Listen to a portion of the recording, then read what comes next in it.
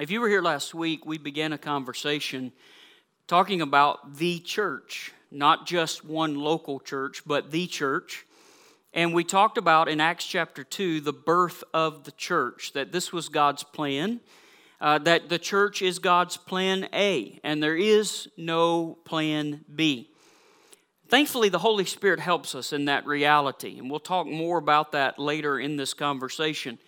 So much of what God does on earth now, in this time, in this age, is done through His church. So much of what God wants to do in our world today is done through you and I as the church, as Jesus followers.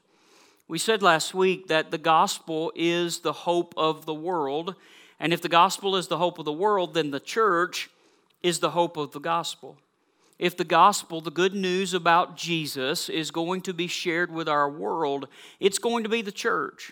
And if we don't do that, if we're not active in that, then who? Who will? Who will share that truth? This is our identity. Yeah, we're EPAG, a local church expressed at this address, but we're also part of the church universal, the family of God, the body of Christ all over the world. And God had a plan of how the local church would function. Last week we talked about that Christ is the head of the church. If you remember last week, we talked about how the church is owned and operated by Jesus. And because Christ is the head, we are to seek His way, His will, His plan, His agenda.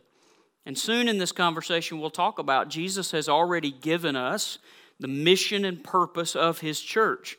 He has commanded us and commissioned us according to His plan, and He also reveals strategies of how to live these commands out in our lives and so fulfill the mission of God on earth. Now, if you have a copy of God's Word this morning, I encourage you to go with me to Ephesians chapter 4 as we talk through a little bit of what God's plan is for His church. Ephesians chapter 4, we'll pick it up in a few moments in verse 11. But before we do that, let me tell you a little bit about what Paul is saying before our verses, our text today. Paul urged in the beginning of Ephesians chapter 4, the believers that he was writing to, he urged them that since we've all been brought into the family of God the same way, through Jesus, through grace, through mercy, through the forgiveness of sin, since we've all been born again, we would say, we should then live in unity of love and purpose. Ultimately, we are united in that we're all part of the same family of God.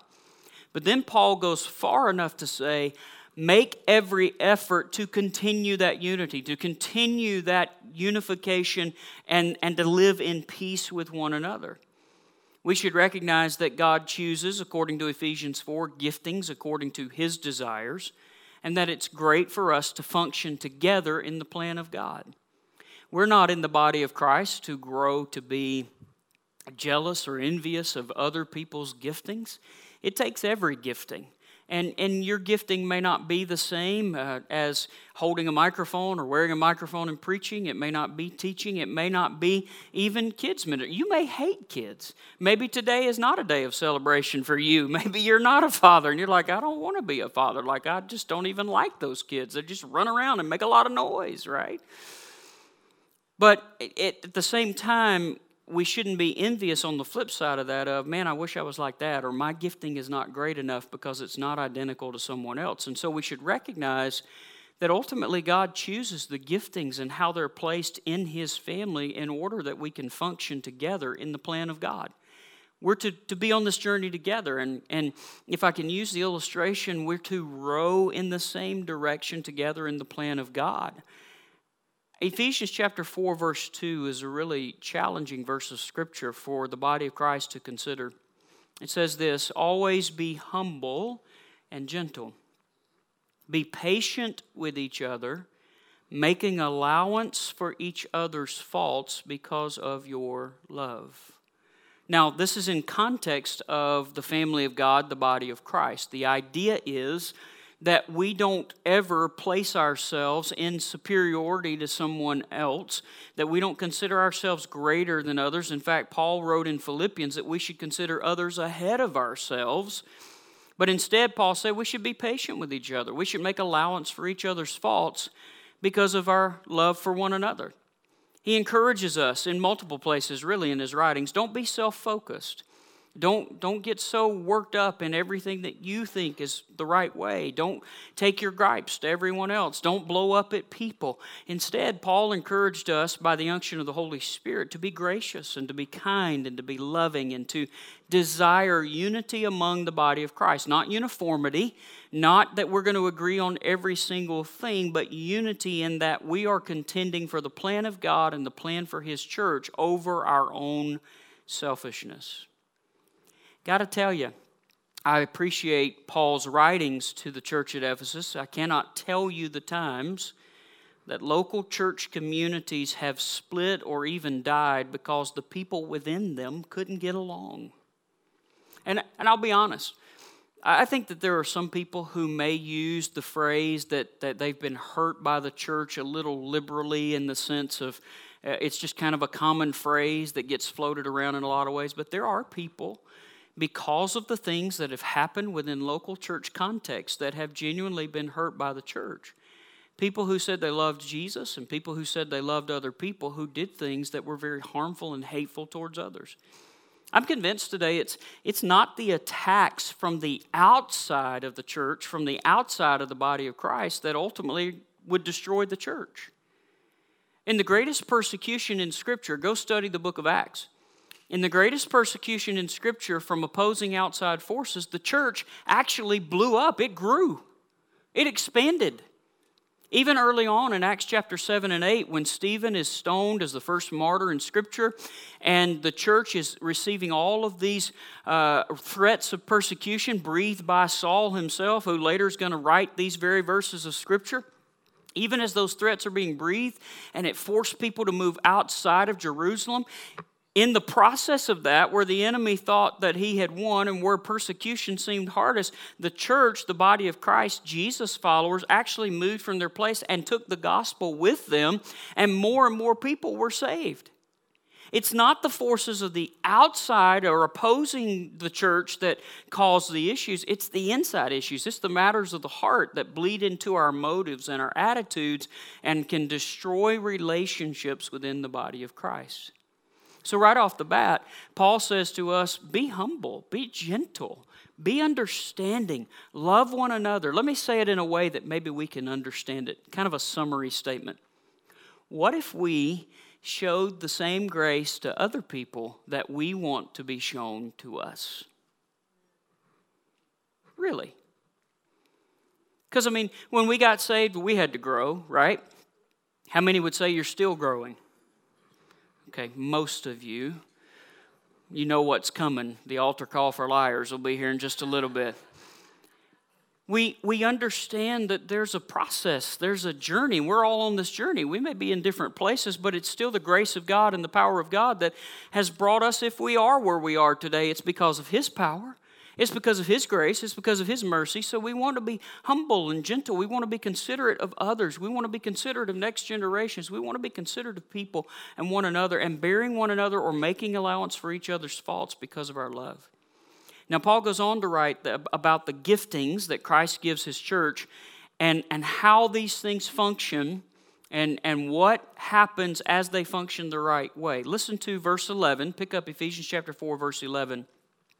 Now, these are the gifts Christ gave to the church: the apostles, the prophets, the evangelists, and the pastors and teachers. Their responsibility is to equip God's people to do His work and build up the church, the body of Christ. This will continue until we all come to such unity in our faith and knowledge of God's Son that we will be mature in the Lord, measuring up to the full and complete standard of Christ. Then we will no longer be immature like children. We won't be tossed and blown about by every wind of new teaching. We will not be influenced when people try to trick us with lies so clever they sound like the truth. Instead, we will speak the truth in love, growing in every way more and more like Christ, who is the head of the body, the church. He makes the whole body fit together perfectly, And as each part does its own special work, it helps the other parts grow so that the whole body is healthy and growing and full of love. Let's take this a little bit of a chunk at the time here. Verse 11, the Bible says that Jesus gave gifts to his church, that his design is these giftings would be used to lead the church the way God intends to then fulfill his purpose. Let's walk through really quick. There's 4, possibly 5 designations. These are often called ministerial offices. Some people refer to them as the 5-fold ministry giftings. We first see listed in this passage the apostles. Now, in the New Testament, often someone who would be considered an apostle was someone on a special assignment. They were a messenger or a representative of the sender. We think about the first 12 disciples, also referred to as the apostles, and we think about people who were used of the Holy Spirit to write the Scripture. Those people, in many ways, had no later equals. They were used of God to get things rolling that direction. They oversaw the growing of the church after its birth in Acts chapter 2. We also understand in our day, if there's a modern day function of apostle in the church, it's that apostles are often those who provide oversight and accountability for ministers, for churches, and generally, apostleship could include those who are appointed and sent to pioneer work. So a lot of missionaries go to brand new foreign lands to start a brand new work where the church has not existed. So we do see some of this in function today for sure. Secondly, the scripture talks about prophets, and this one perhaps is heard a little more frequently in our day than maybe some of the others. A prophet in scripture, hear me closely, is more really about forthtelling rather than foretelling. Let me bring some clarity. Prophets are not psychics, and they're not people who are used to give some spiritual horoscope for your future. Okay? So if you go back in the Old Testament, the office of the prophet was a lot like a spiritual policeman. And that prophet would be used of God to basically call people to accountability to remain faithful to their covenant relationship with God, especially when they were veering off the right path. So the prophet would come up, Jeremiah was referred to as the weeping prophet. It would grieve him so much that the people of God were turning away from God and doing their own things and worshiping other so-called gods. And the voice of the prophet would often be the one who would say, hey, don't you remember what you've agreed to with God? Don't you remember this covenant? Don't you remember his promises that if you will follow him, he will take care of everything? So the prophet would become this person who would be used of God to call them to remain faithful. In the New Testament, prophets were spirit-filled people that God would often use to warn or to comfort and to challenge. There were times in Scripture where someone who may have been used by God as a prophet would tell something about the future only as God instructed. And I got to tell you, oftentimes, especially in the Old Testament, it was a warning of the judgment to come if the people did not yield to what was being said, if the people did not follow God the way they should. What we need to understand about prophecy and a prophet serving in this capacity is that a prophet's word was not then and is not now infallible. What we mean by that is prophecy is still given by human people, and that means there is potential for error. How do we determine if it's right or not? And the short version of it is it's to be evaluated, whatever's being said is to be evaluated by the Word of God. Because the Holy Spirit will never lead someone to speak in opposition to the Word of God. Are you with me?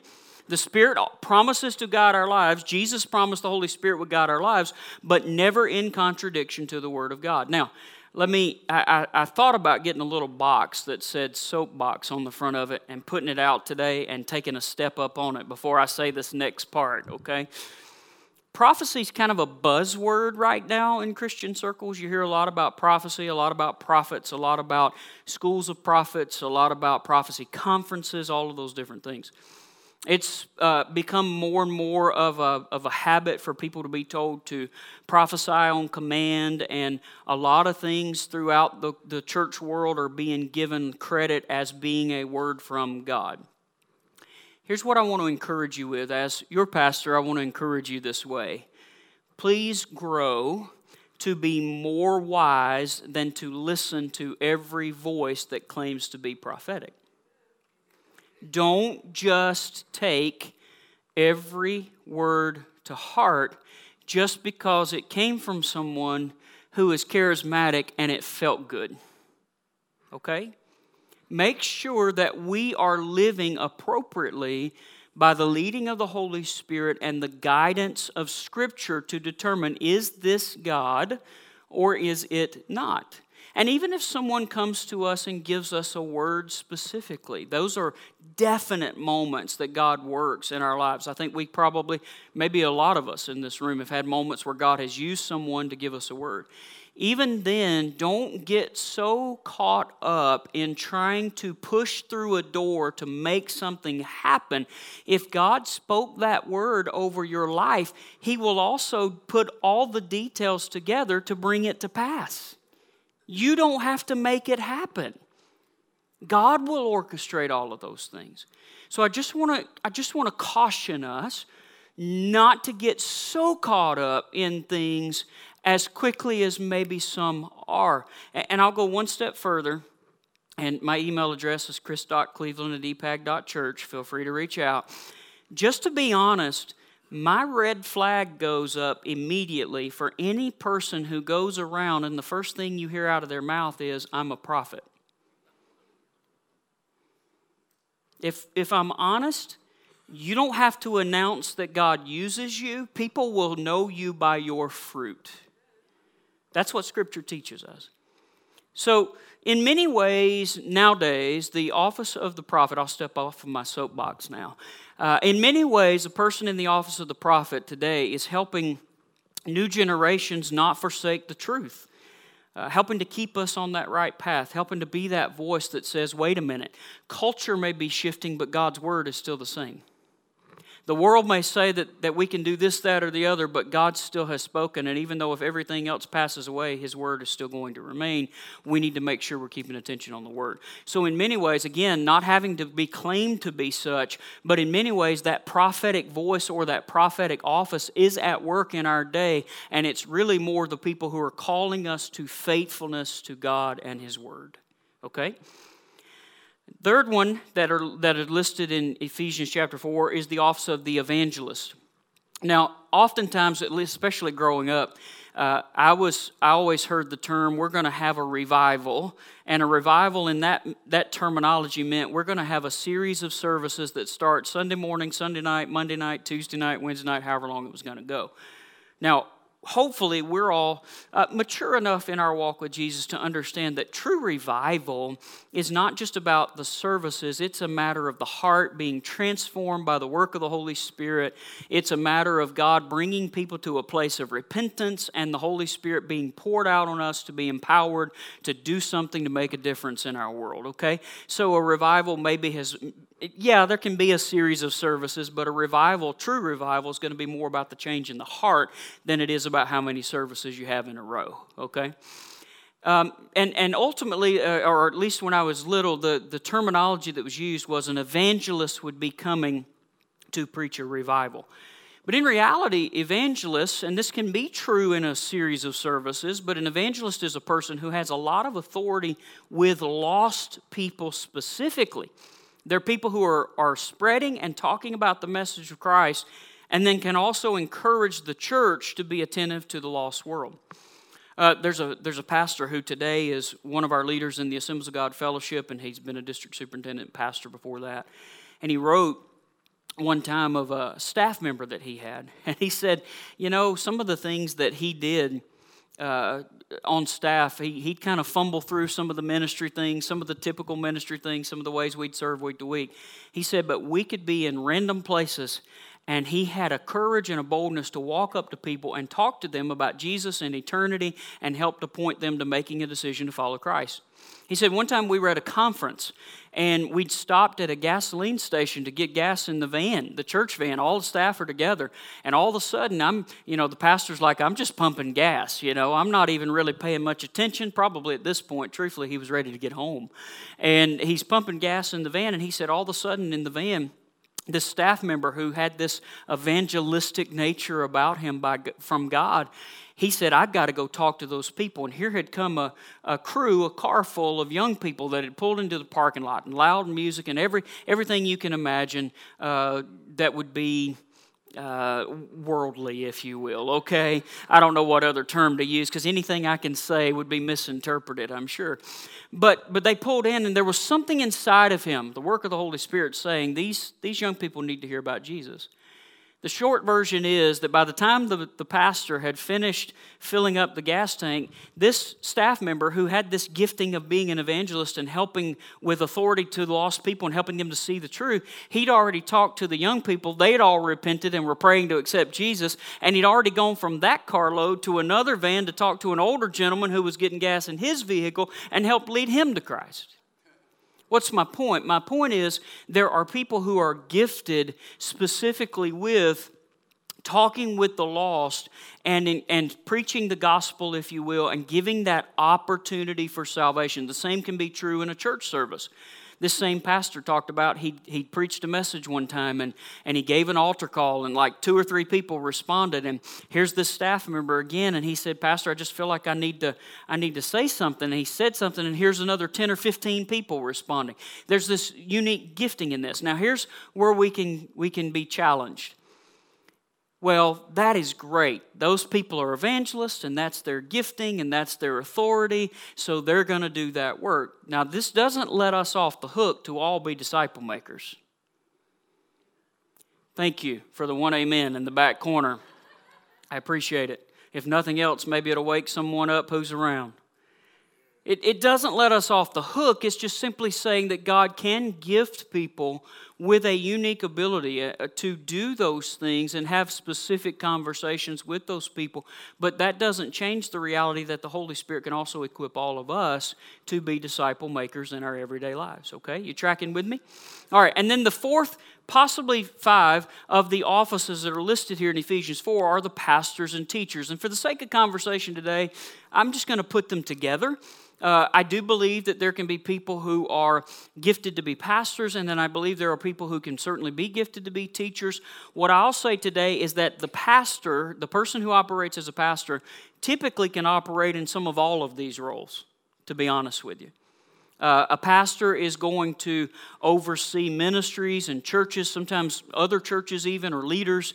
A pastor may call people to repentance or give a word from the Lord regarding what's ahead. A pastor is going to challenge a church to have love for the lost and to take action. A pastor is going to lead people and teach them the truth of God's word. So in some ways, the pastor kind of operates in, I don't think that there is an appointment from God that just says this is the only thing you're ever going to do. I think God can use us as He desires. In fact, when you read other contexts of spiritual giftings, it says the Spirit gives those giftings as He enables, as He chooses, so that we are operating in that moment the way we need to operate in order to fulfill the plan of God for what's taking place. But pastors often will operate in some of all of these things. Now, the simplest definition I can give you for pastor is the word shepherd. And if you've ever studied the understanding of a shepherd in Scripture, you know that it is not the highest rated job, right? It's dirty, stinky, messy. You know why? Because the sheep are dirty, stinky, and messy. Some of y'all have already beat me to the point of what I just said. I can tell. You're already there mentally. Pastoring is shepherding. It's a God-appointed man or woman who oversees the spiritual care of a local congregation. Now, here's where these things can get unhealthy. In our democracy, the democracy of our Western world, a pastor can be unhealthily seen as a person who's just hired to simply fulfill a profession or to do a job. But in actuality, God leads a people who are sensitive to the Holy Spirit to recognize His plan for who is to lead the church. And if the people are being led by the Holy Spirit, they will be in line with God's plan, and God will bring about the right person to be the pastor of a local church. And then God gives authority to that local pastor to shepherd the people. Any pastor worth their salt, I don't know if that's a saying in Minnesota, but it's a saying for me. Any pastor that's worth their salt, any pastor who really understands what it's all about is going to seek God, and he or she's going to be led of God to preach and to lead the people, and understanding that Scripture says that person is going to be held accountable by God for every action and decision. Not to mention, at least in my case, I'm also held accountable because I have credentials with the Assemblies of God Fellowship. So there's oversight, right? The unhealthiness can come. Now we talk about authority with the pastor. God gives the authority for them to lead. There should be somewhat of a, let's call it respect, if you will, for understanding God places people to lead and to serve. But then there are unhealthy things, and we've seen some of these things play out in our world. There's an unhealthiness that comes when a pastor can be left unaccountable or unchecked. It doesn't mean a pastor should have a thumb on him or her, and I can refer to that unhealthy dynamic in a moment from experience of being a presbyter before and leading different churches. What it does mean is that if a pastor is preaching unscriptural messages, or if a pastor's character is not in alignment with God's Word, there should be someone who is saying to that pastor, something's not right. Whether that's a friend of theirs, whether that's someone who's serving on the deacon board, whether that's someone on staff, whether that's someone, whatever the case, we're not talking about matters of preference. We're talking about unscriptural preaching or character not aligning with God's Word. Now, I've served as a presbyter before in years past, and I've overseen multiple churches, and so I know that there are some people who, when they have regard for a pastor, it's more about them being hired to do a job, and they get caught up in their preferences of dictating what happens in the church rather than allowing God to speak through that pastor and through those leaders. I can tell you, in my experience, two things make people mad with pastors the most. You ready for this? Two things typically make people mad with pastors the most. Number one, he or she preaches things that are hard to hear and confront sin. In the South, we call that meddling. I have been preaching a sermon. I cannot make this up. I have been preaching a sermon and had somebody tell me, and it was their way of saying amen. But basically it was, Pastor, you're meddling now. Getting in your business. I love it when you preach through Scripture and the Holy Spirit does the work of confronting sin. I don't have to target that. I may see some things sometimes, I won't lie to you. There are times that as you care for a people, as you shepherd a people, you begin to recognize areas where God's wanting to help them grow. That's the nature of being a shepherd. But that doesn't mean that you have to take opportunity to take target practice from the pulpit. You can trust the Holy Spirit to lead in those moments.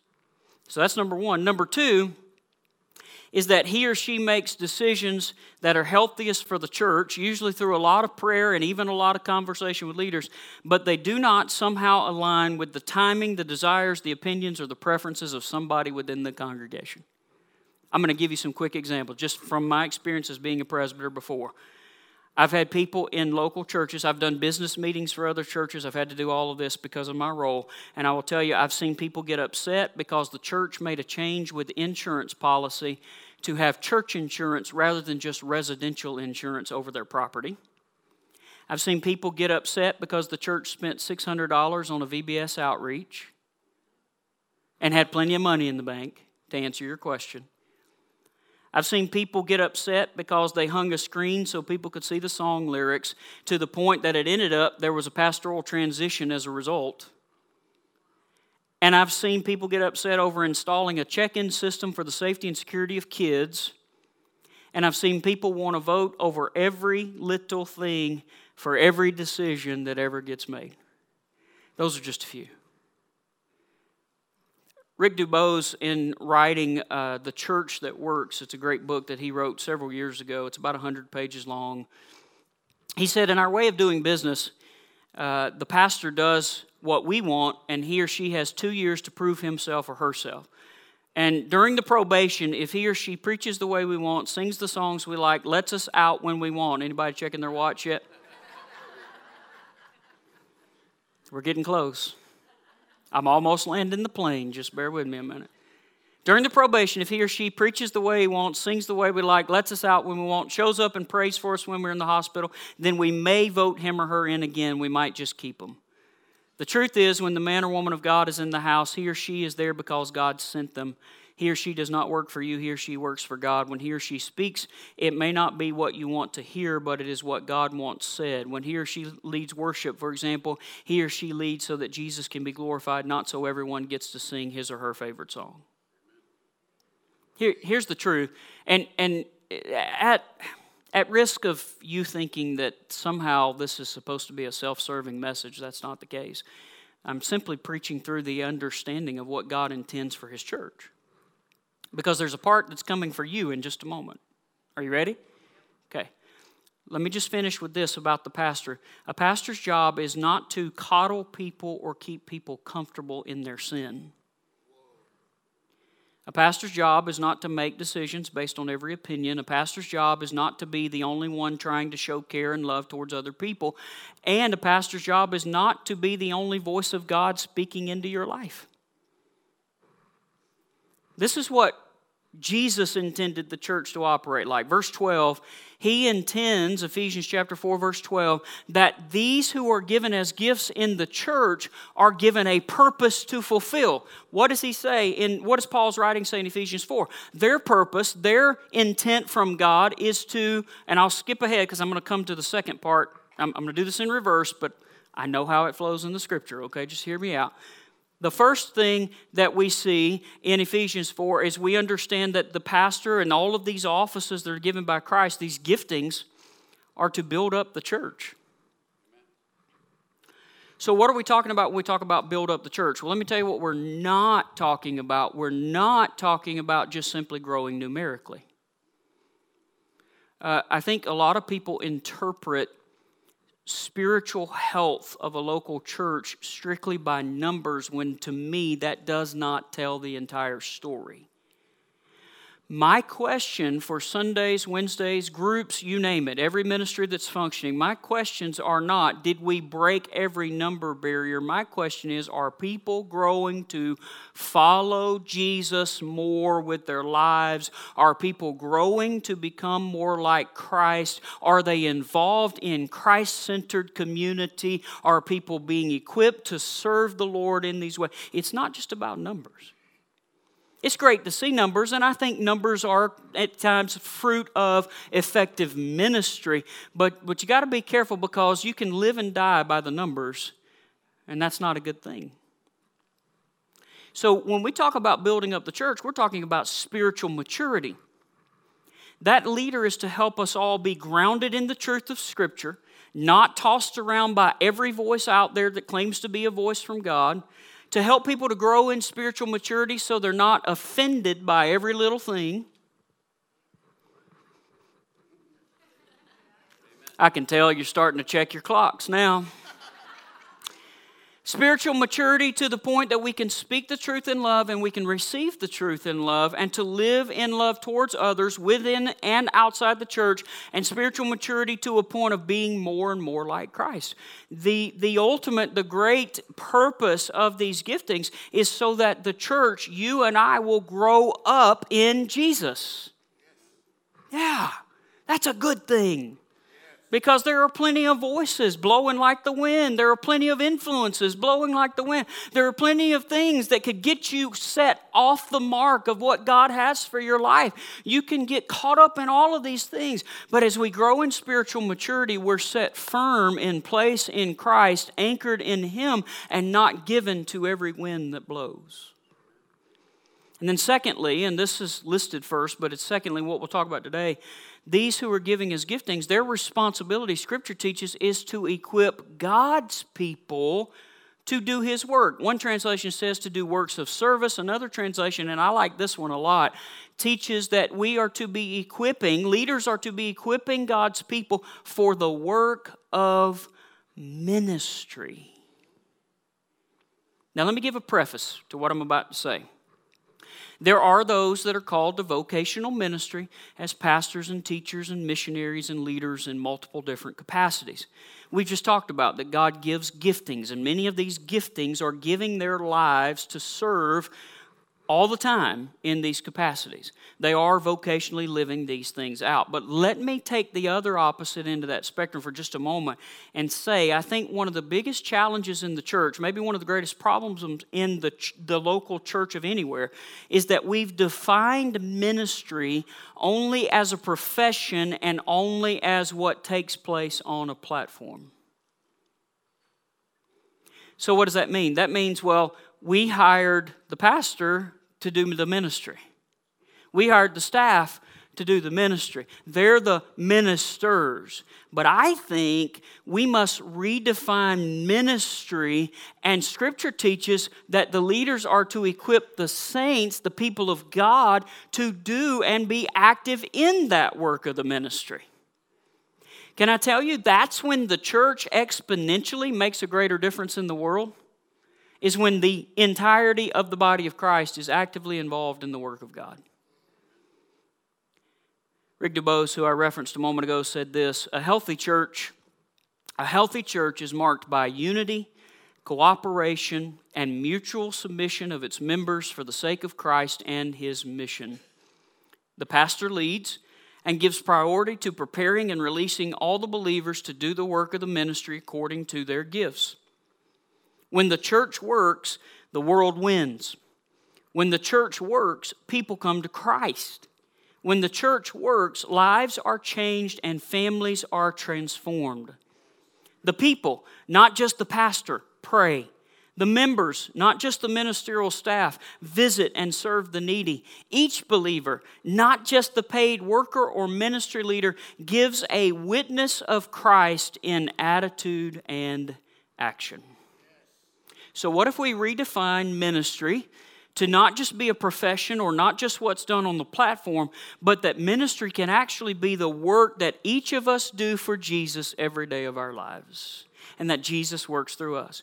Now, we can serve inside the community of EPAG, and it's happening right now. There are people today who are serving on the front line to greet people as they come into our facility, people who are serving in EPAG Kids, people who will serve Wednesday night for EPAG Youth, and who've been on a mission trip this last week even to Mexico with 3 of our students.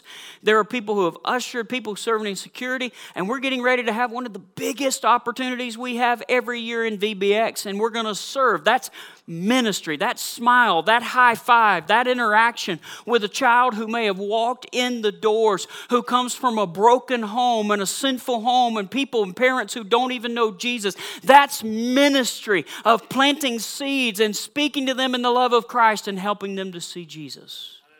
That's ministry. But then we also serve in ministry every day.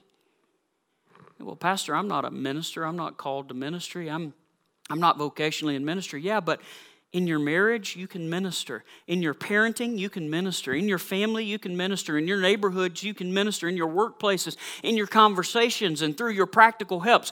Ministry is about God's love reaching people through the variety of gifts that He's given to all of us. One last quote. More than just a building and more than just a congregation of worshipers, the church is a body of Christian workers. Let that settle in our hearts. When we talk about all the work that is to be done in our own part of the world, last week we talked about our Twin Cities area. It can't be done by just me. And what I mean by that is not just my energy or efforts, ability or whatever. I'm saying it can't be because there's such a great need that it'll take more than one person. And it won't be done by even just me and the staff. It won't even be able to be completed just by me, the staff, and even the board. If we put all of us together, we can't do all the need. We can't meet all the need. God's work takes involvement from all of God's people. God's work takes involvement from all of God's people. Imagine the exponential increase in impact when all of the church, when all of the body of Christ is involved in the work of the ministry. When we go from this moment, when we go into our places of life tomorrow, and we don't view it just as let's just survive the day to get through the day so we can get back home to the comfortable couch and binge Netflix. That we're not just getting through the day, we're recognizing that every day, wherever we are, whoever we're talking to, whatever we're doing, God can use us in those moments for effective ministry to other people. Would you stand with me today all over the room? I'm going to ask our prayer team members to come and to find their place on either side of the auditorium. In just a moment, I'll pray over you. And if you have needs today, or if you have questions about what it means to be a Jesus follower, if you're needing some encouragement and some strength in your life, there are people who will talk with you and who will pray with you. Part of our series in this conversation, The Church That Works, No Plan B, part of all of this is about us committing ourselves to the design of God. Committing ourselves that we would function as part of the global church at this local church, that we would function the way God wants us to. That we would all see ourselves as all part of what God is doing and wants to do. So would you pray with me this morning? God, we commit ourselves to you, to your plan, and to your work. Lord, we recognize it was your idea for the church. You gave your son Jesus to die on the cross, and yes, he saved us on an individual level, but in saving us on an individual level, he brought us into his family. We are now all part of the same family through the same work of the Holy Spirit, through the same salvation of Jesus Christ. And now, Lord, as a family, we want to work together to help enlarge your family, to help see people grow in spiritual maturity, to go on to greater faith in the Lord, to go on to not get caught up in the reactionary moments of this world, but to stand firm in you and to be alive and well in your mighty power, oh God. We recognize, Lord, that you give leaders, you give these giftings, oh God, that will help lead the church, the body of Christ, even the local church level, to spiritual maturity and to be equipped to minister to other people, to love, to serve, to spread the good news of Jesus, to even disciple people along the journey. Would you help us, Lord? We are your church. We are your people, and we want your will, your plan, your desires in every way through us. We want to be actively a part of seeing so many more people come to know you and to grow in you and to become people who serve you in response as well. We want to see exponential work, Lord. Now, Father, I pray that you would bless and keep this people and you would make your face to shine upon them and be gracious to them. I pray your countenance, your favor would ever be turned in their direction and you would grant them your peace.